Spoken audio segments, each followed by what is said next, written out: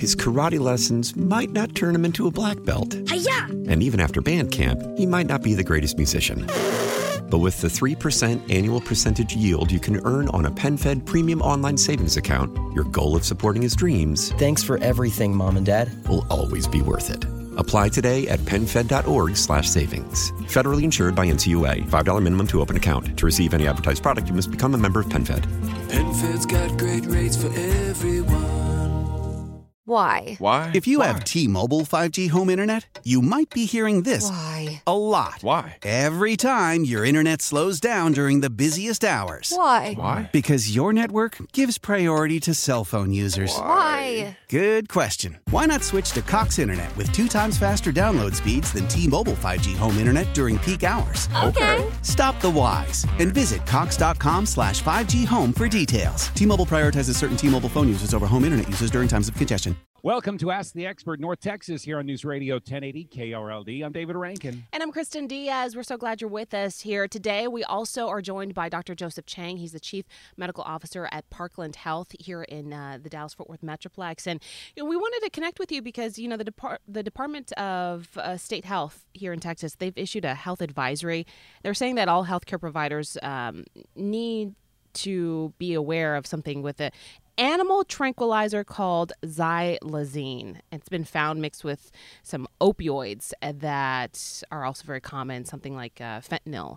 And we wanted to kind of talk to you a little about it because personally, I've seen some pretty viral videos from other, news departments worldwide. And it's terrible. These people who are on this tranq, as I've been hearing, it's really messing them up. Can you kind of, break it down for our listeners? Yeah, it's a gigantic problem, Kristen. And like you said, it is worldwide, though, obviously with Texas being sort of where we are situated geographically, we see so much of this in our patient populations and certainly in our population here in Texas. The big problem, I mean, they're all big problems, but the big problem with this particular tranq drug is that it is designed for animals, guys. And I think that's one of the big things to remember. This is not... Tranq is tranquilizer. It's short for tranquilizer, right? Exactly. Oh, and it's just, that's slang, right? That's the sort of slang term for this drug. And again, I think the thing to remember here is that it's designed for animals.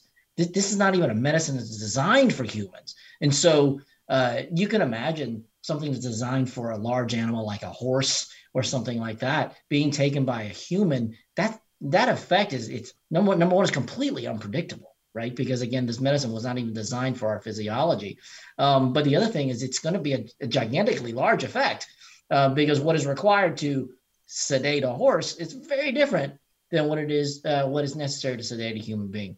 The worst part about this is that, of course, this drug is not ever found alone, really. Drug is just either known or unknown and nefariously mixed in with other sedating drugs like heroin, like fentanyl, which is of course the biggest problem now. And that combined effect can be, in no exaggeration, deadly in many, many cases. Are there people that are taking this intentionally for the whole reason of, seeing the effects on social media, or is this more people drugging others?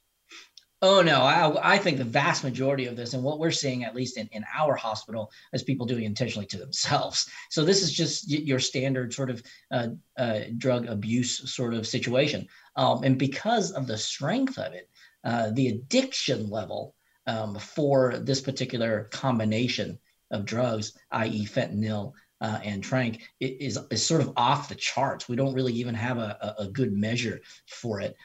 What small dose of fentanyl is actually in there is greatly magnified by the tranq. And I think this is cutting of fentanyl, right? This is sort of cutting of that initial illicit substance is what allows sort of suppliers to say, hey, my stuff is better, quote unquote, it's stronger. And so that's why we're seeing the mixture of fentanyl with tranq go up so quickly in all of our communities. It's because they're selling this higher, more quote unquote, more effective drug for less volume. And so that's how they're marketing it. That's wild. And, it's really scary, because we think about, the opioid crisis within our teens right now, the fact that we've been seeing it in schools, the fact that opioids are, openly being shared amongst, groups of teens, and they're dying from it. And you're saying that they might receive something that they don't even realize is tainted with this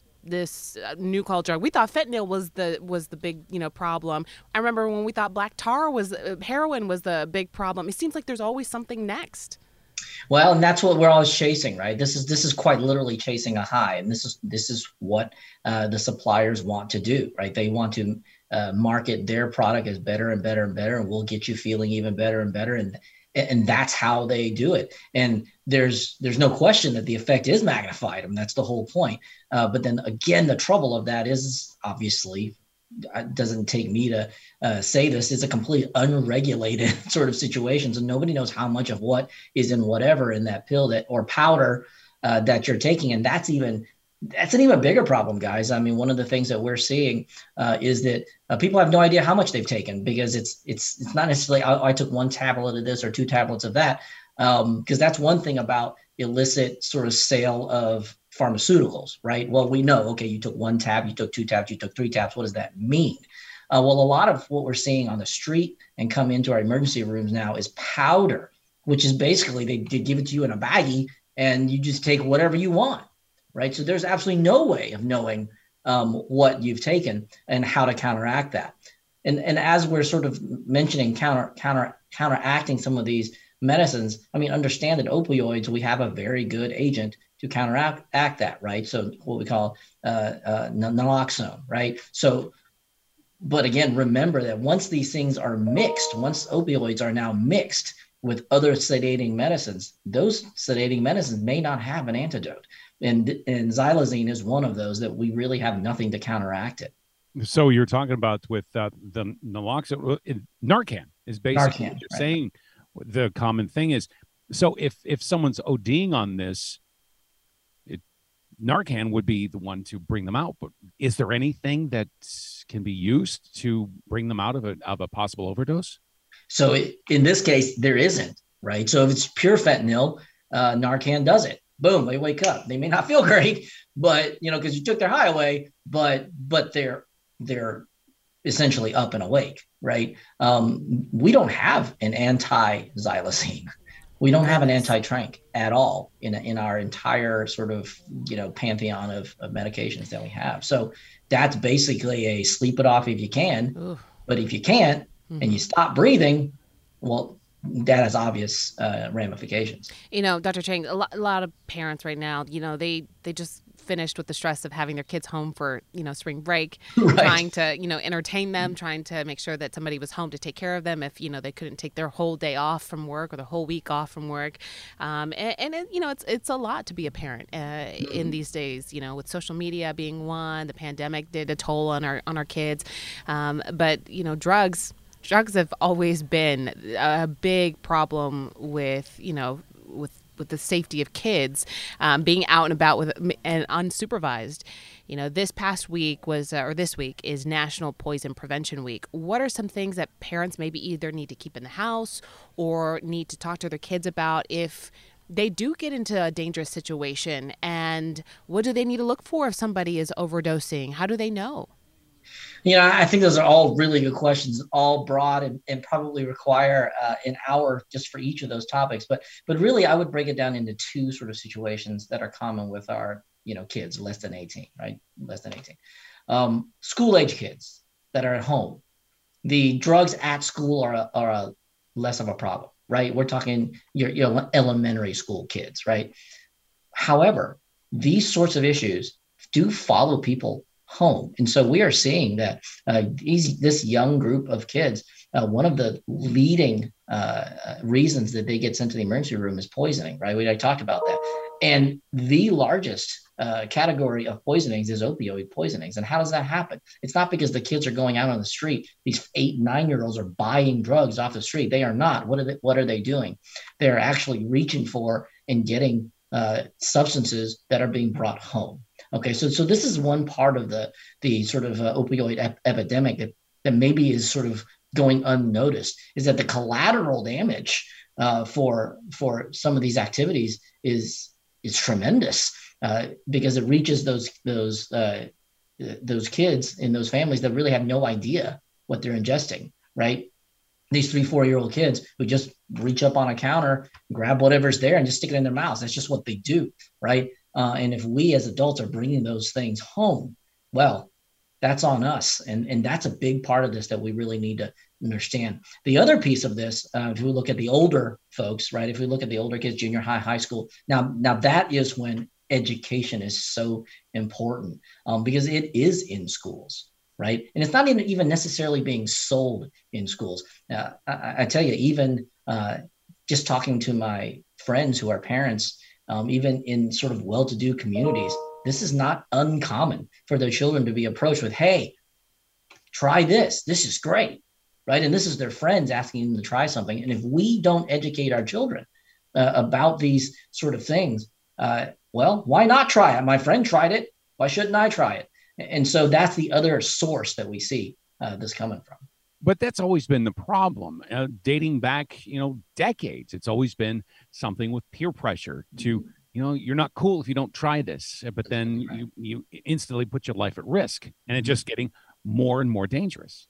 Yeah, one of the things as docs that, so you guys know that here at Parkland, we have a lot of pediatric clinics, and then we have a lot of pediatric providers and a lot of patients, and one of the things that we really, really stress in every one of those well-child visits is a talk about education regarding illicit substances at school. It's just one of those things you cannot talk about enough with your children, guys. This is not a topic to shy away from. It may be uncomfortable. It may be something like, oh my gosh, this is obvious. My kids would never do it. But I am telling you, you cannot say it enough.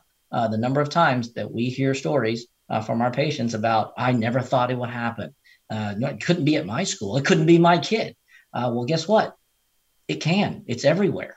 And so you cannot talk about this subject enough with your children. My last question to you is, how does it affect a healthcare worker when they have to deal with a child that has overdosed on, drugs? Well, we talked about this kind of thing a lot with COVID, right?